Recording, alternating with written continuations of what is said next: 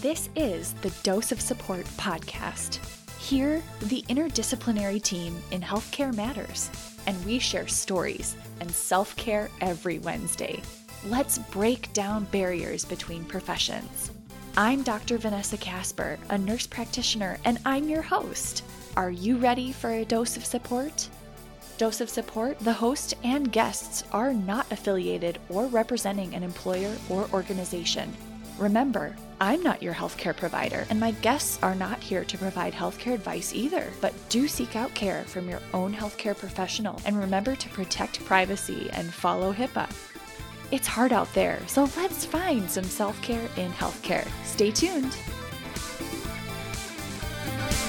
Happy New Year to my Dose of Support listeners. I'm so glad you're here, and I hope that you had a lovely and safe New Year's Eve.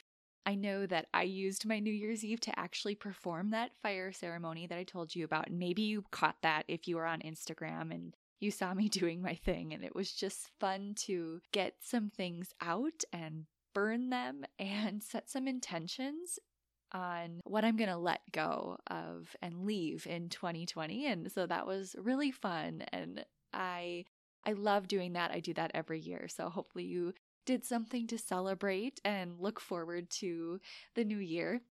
In other news, I'm also really excited and happy to share that I did receive my step 1 of the Moderna COVID vaccine. And I'm so happy about this, you guys. And if anyone has any hesitancy and they're worried about it, please reach out to me. I'm more than happy to share my experience and my knowledge around all these various vaccines, including the ones that are still in clinical trials. I felt really comfortable. I want people to be armed with knowledge and instead of misinformed fears. I think a lot of people have that hesitancy based on fears because of things that they hear. And I really think that I don't want anyone to walk into 2021 with any more misinformation, which is one of the things I totally burned the other night.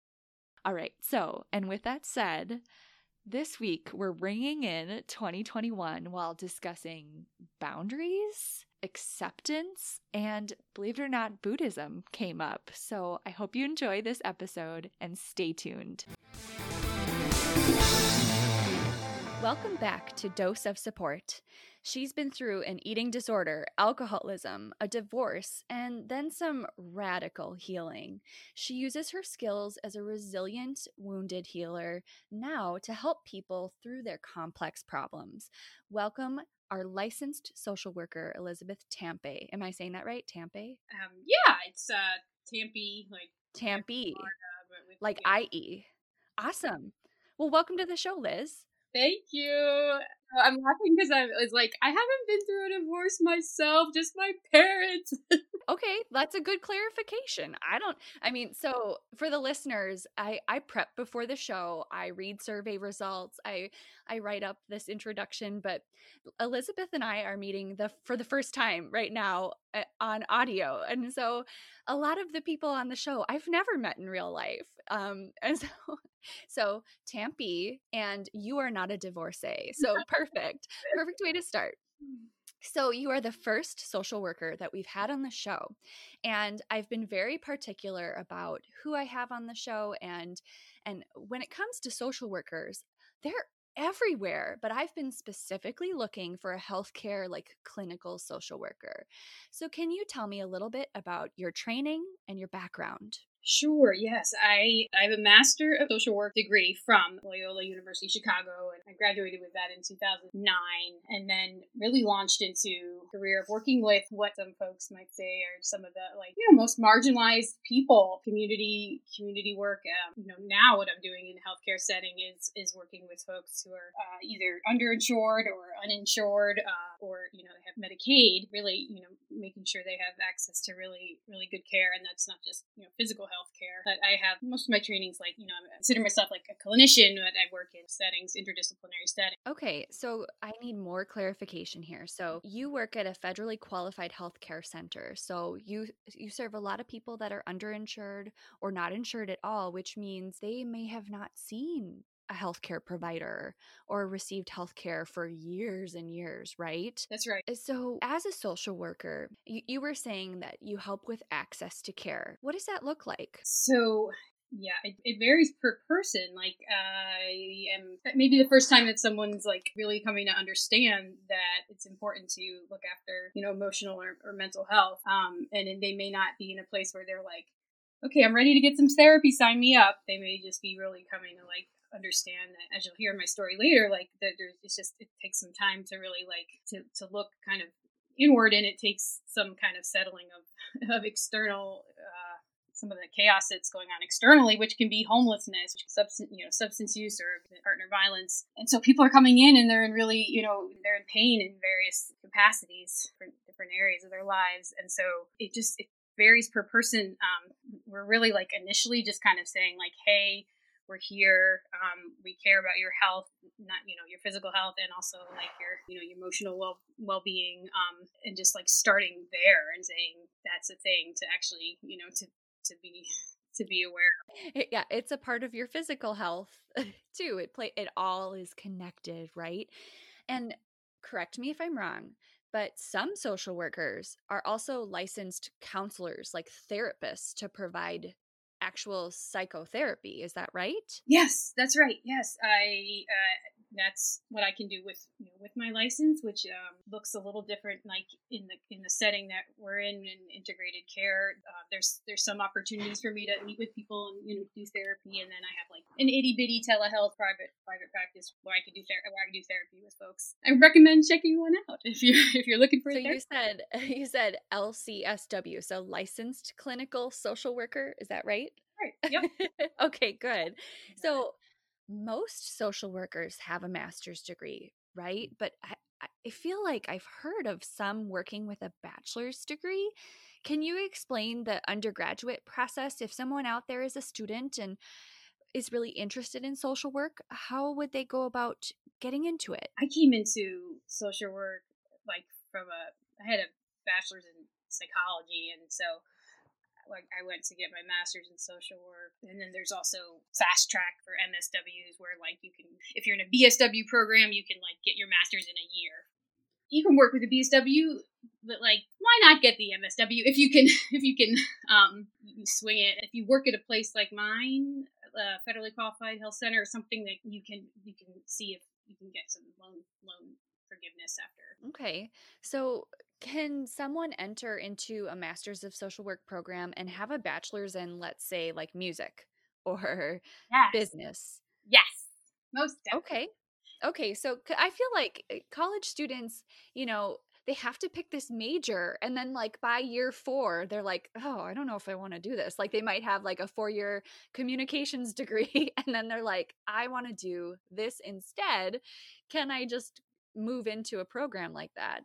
I'm guessing you would have to have the prereqs. Yeah, like I have an intern right now who's in her 50s, and she's had a career doing a host of interesting things. So she's new to the field. Follow your heart's desire at any point.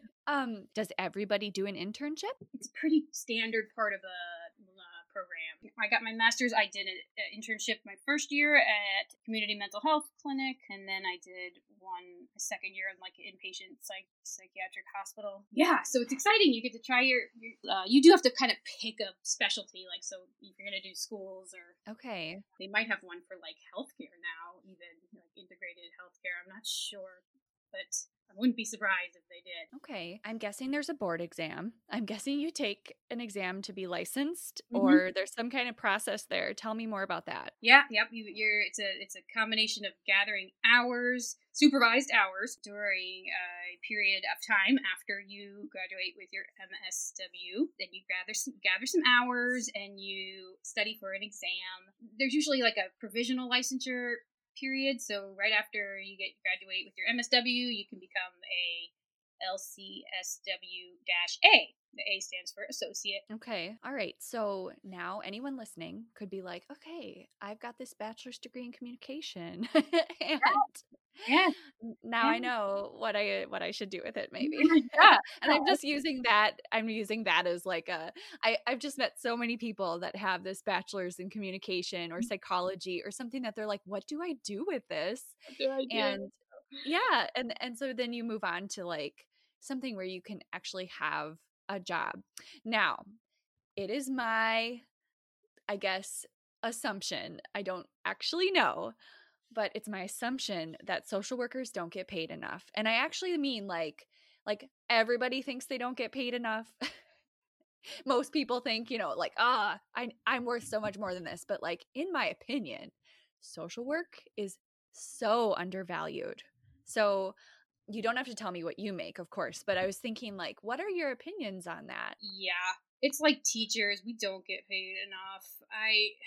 I'm sighing because it's tragic. How do we, and that's why there's associations like NASW, National Association of Social Workers, to help us like be like, hey, we're legit, we're doing legit important work, It's and actual work. Like yeah, it's yeah, so much work. I think that that's like probably a sore subject for anyone listening, but I was just thinking like if people knew what you really did, they would value it a little bit more. So tell me what a day in the life of working as a social worker is like. yeah, sure. So in this setting I'm in, I'm like there's kind of like an ideal like best world setting. We're like working right alongside them, where we might be like Mhm. going into the rooms alongside the nurses, nurse practitioners or doctors, and like really being like fully collaborative. And a typical day might look like huddling in the morning with the nurse practitioner and kind of running through the patients that are coming in that day, and seeing if anyone like might get be on my radar to pop in, whether it's someone I've seen before or their complaint is like anxiety, depression, smoking, alcohol use, or maybe it's something like they're like pain, and it's the third time they're coming in for pain, and it's pain all over. So those are like things that are like, okay, like there's a role for the social worker here to kind of they get access to us really through the nurse practitioner. And so I'm going into rooms every day. I had a couple today that where the doctor kind of pinged me over that at a Skype or the IM, the instant messenger, and said, hey, can you come to room 131, complaint of anxiety, starting the sertraline or whatever. And I go in and I really kind of help answer any questions. If it's a new patient, orient them to the clinic, orient them to the service, let them know what's available. Mhm. And some of the folks are coming from complex backgrounds. They may need to start to build some trust in their healthcare practitioners and seeing us, because sometimes You're like building trust, building relationships with people, providing sometimes counseling, sometimes education around resources and around treatments. Like, for example, if I was in the room with you and I prescribed sertraline, maybe you would send them to like a local, like maybe there's a local group that you know of, or you can provide CBT counseling.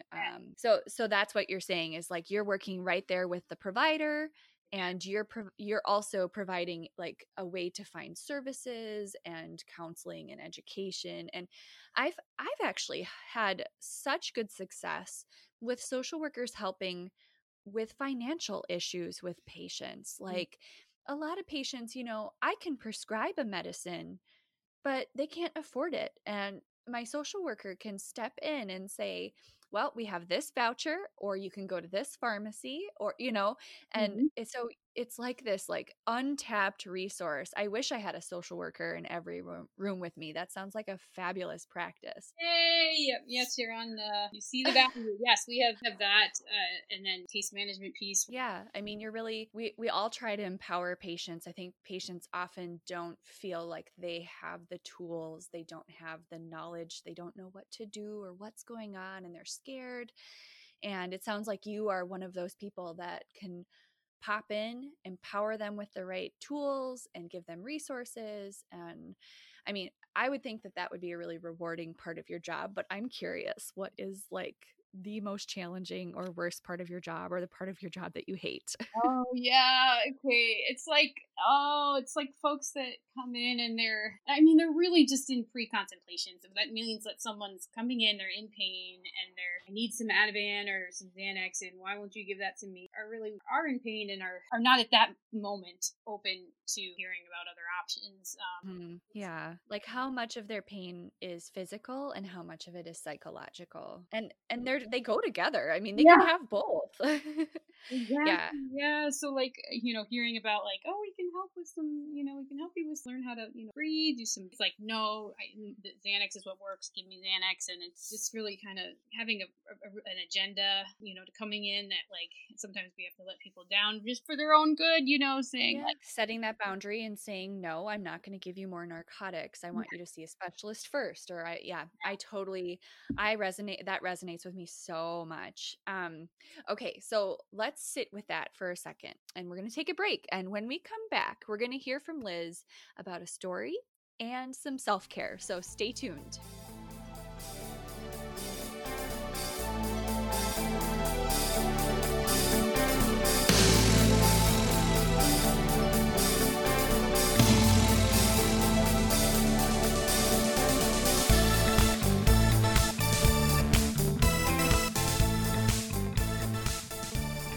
And we're back from that little break. I have Liz Tampi with me, and she is our licensed clinical social worker. And she's joining us today to talk about her self-care and a story. So let's start with your story, Liz. Take it away.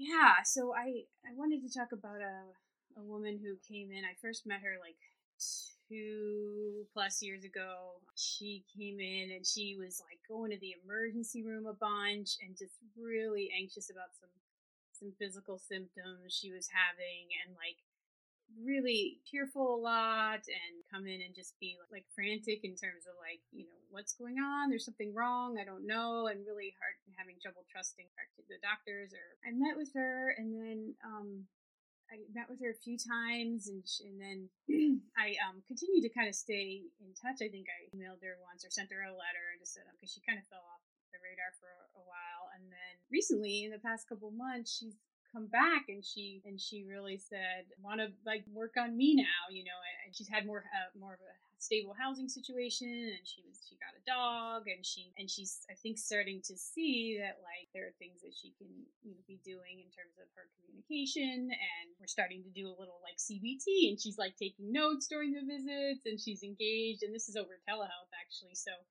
Wow. yeah, we went from someone who was just like, it's not me, it's it's either something that's going on my body, or it's the people in my life, and they're driving me nuts, and to like, oh, okay, like I'm willing to take a look and be the best like person that I want to be the best version of myself that I can be. So like open to some ideas now. And it took over 2 years. Wow. So she was this person that kind of blamed everyone else and blamed the system, or Yeah. which, I mean, the system sucks. I just want to like acknowledge that for anyone that's listening that might be there. Like the system totally sucks and is not helpful for people.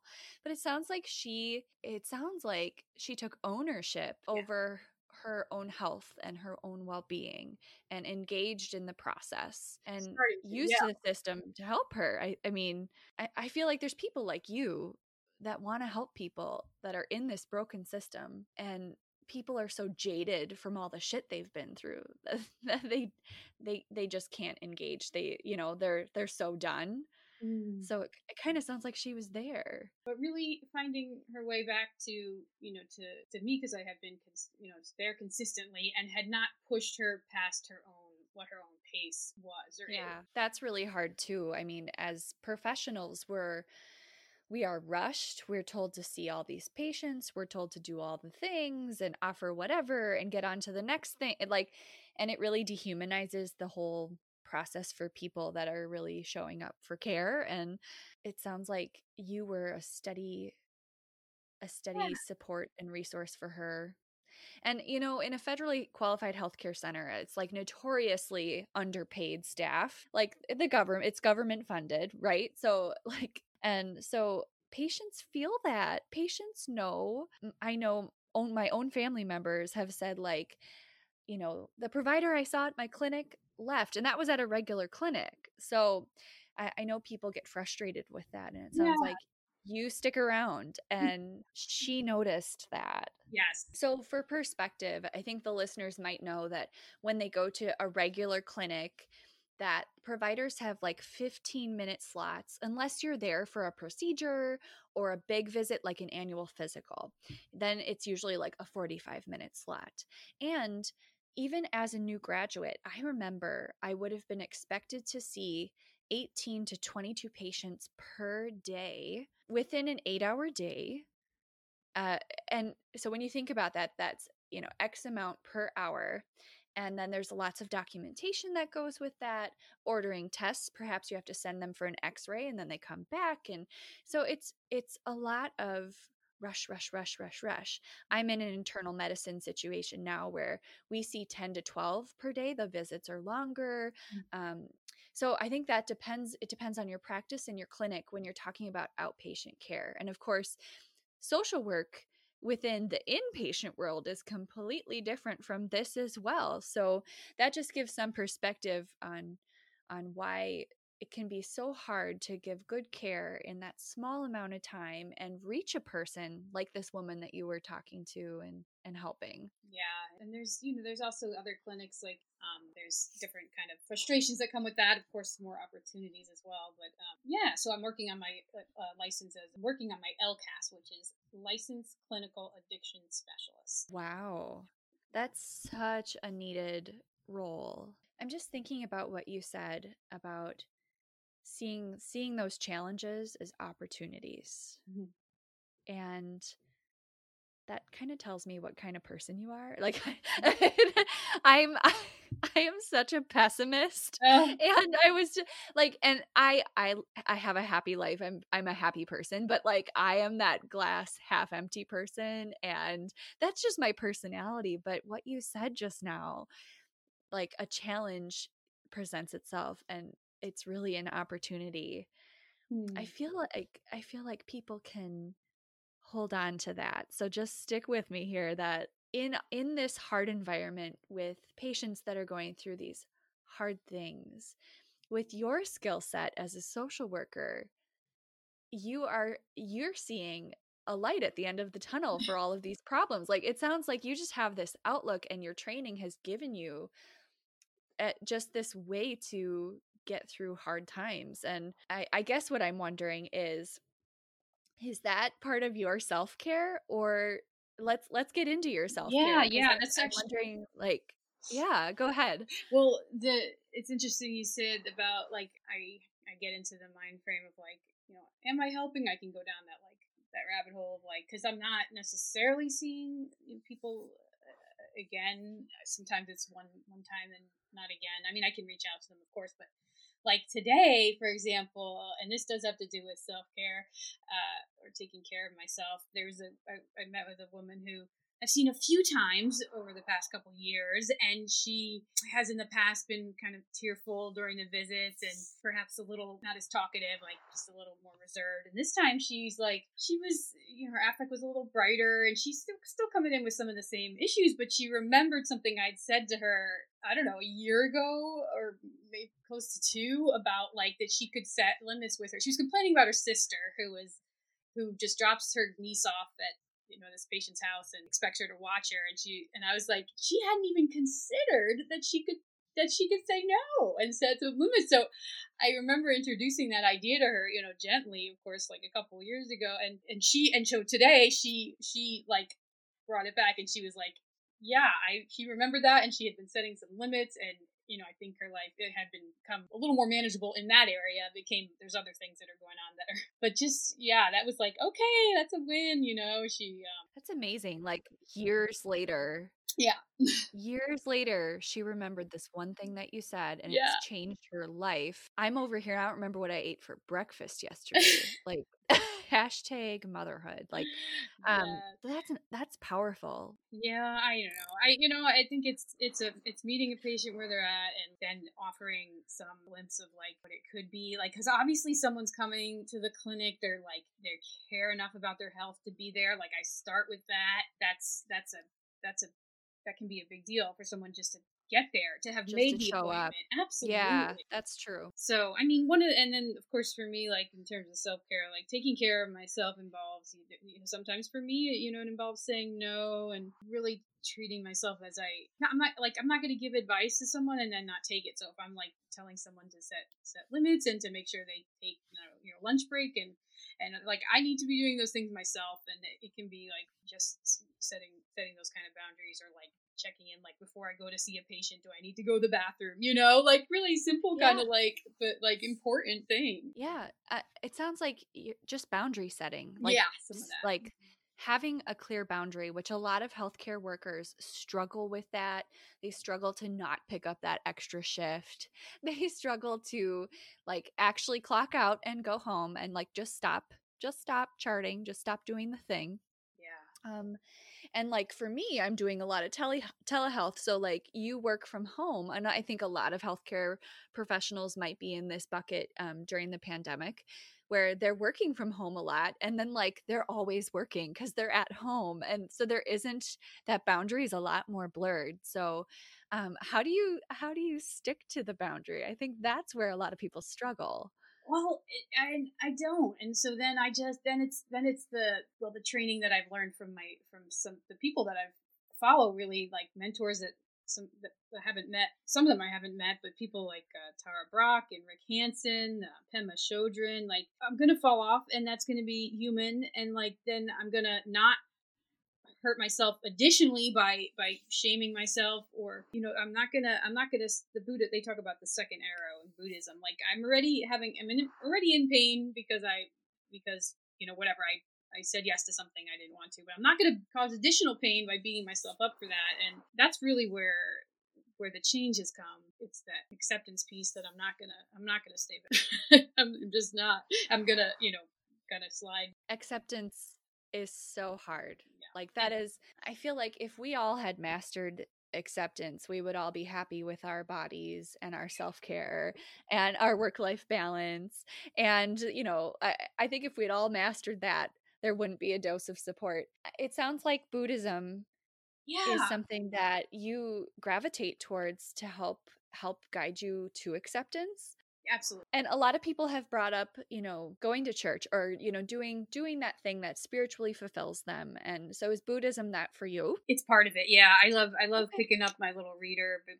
Pema Chodron she talks a lot about like being in the in between, living with uncertainty and ambiguity. And that's where the juicy stuff is, not when we're like super comfortable, or like, it's like just like, and staying with that instead of running to drugs or whatever. I mean, that we all, Sure. It's uncomfortable to be in kind of that space of uncertainty, but like we can walk through it and live a happy and fulfilling life, even not knowing the outcome of what's going to happen, when I walk out the door.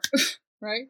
I love that. Like, so accepting the unknown and living in the space of the unknown and in the present and practicing that. That's a great message for today. Yeah. Yeah, for sure. Like good days and bad days, like you said. And I think that's where we should leave it for today. I think that's a great message to end on. If people are like, I just love Liz, I got to have more Liz in my life, how can they find you? So check me out on Instagram. It's my full name. It's all lowercase, so I don't know. It's Elizabeth Tampy, LCSW. Excellent. And I'll put that in the show notes or in the posts I do for marketing for this episode. And you guys can find Liz. And y'all know what to do. If you want to find Dose of Support, we're on Instagram, Facebook. We got a website. You can email me. I have, if you're made of money, you can get on Patreon and go ahead and just support the show monetarily. And if you are loving the show, like sincerely, I need you to go write a review, give me a rating on Apple or wherever you listen. So Liz, I really appreciate you making this time for the show today. It was kind of a last minute recording for the folks that are listening. So thank you so much. You're welcome. Thanks for having me. Yeah. All right, listeners, I'll be back in your ears next week. every role in healthcare is important, and these experiences matter. We'll be back next week with a brand new guest and a whole different story. Until then, make connections, you guys. Give each other a dose of support. Dose of Support is written, produced, and edited by me, Vanessa Casper, with exclusive music by Rafael Sequeira. Don't forget to rate the show, write a review, and leave feedback wherever you listen. I'm punching out until next week, where we try to find some self-care in healthcare once again.